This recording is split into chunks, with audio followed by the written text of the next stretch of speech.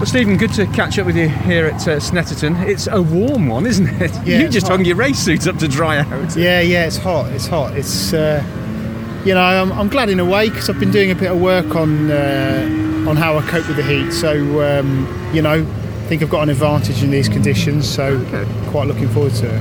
How was FP2? Yeah, it was all right. We're a bit tyre limited.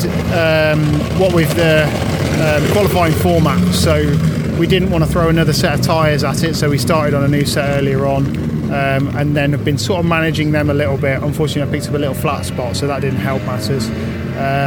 But yeah, all in all, we're looking pretty good as a team, and I'm looking forward to it. You mentioned the new qualifying format. Does that favour the front-wheel drive, do you think? Because there's no carryover of tyres, is there? Possibly.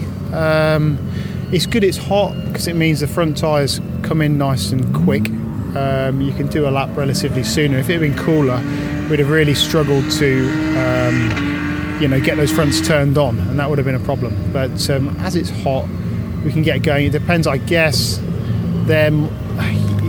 In these conditions, in free practice, they might be able to just bolt a set of fronts on and have another new tyre run. So they might, they've got a slight advantage, but I'm not thinking about it too much. We've got the option tyre to consider as well, with an increasing track temperature. That's going to make it potentially tricky, and some critical decisions about when to use the option tyre. Yeah, I don't think anyone wants to be a soft Dunlop this weekend. It's it's going to be hard work for them. We'll see. Like I say, if it was cool, then I'd be seeing them as a performance advantage. But in these conditions, it's a massive lottery. I think everyone's better to set in. Put a nice heat cycle through them to sort of cure that rubber. But who knows? Sometimes extra grip. You don't slide around, you don't work them, and they're good. Sometimes they just chew themselves to pieces. So, we'll just wait and see.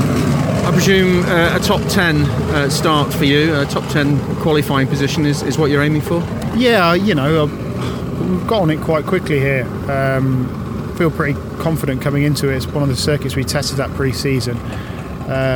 So got on it from the word go and was in the top 5 in FP1. So, I think I can pull that out again. And I think we're fighting for a podium. So, all things point to a good weekend. Hope your race suit dries out in time for qualifying. Have a good session. Thank you. Cheers.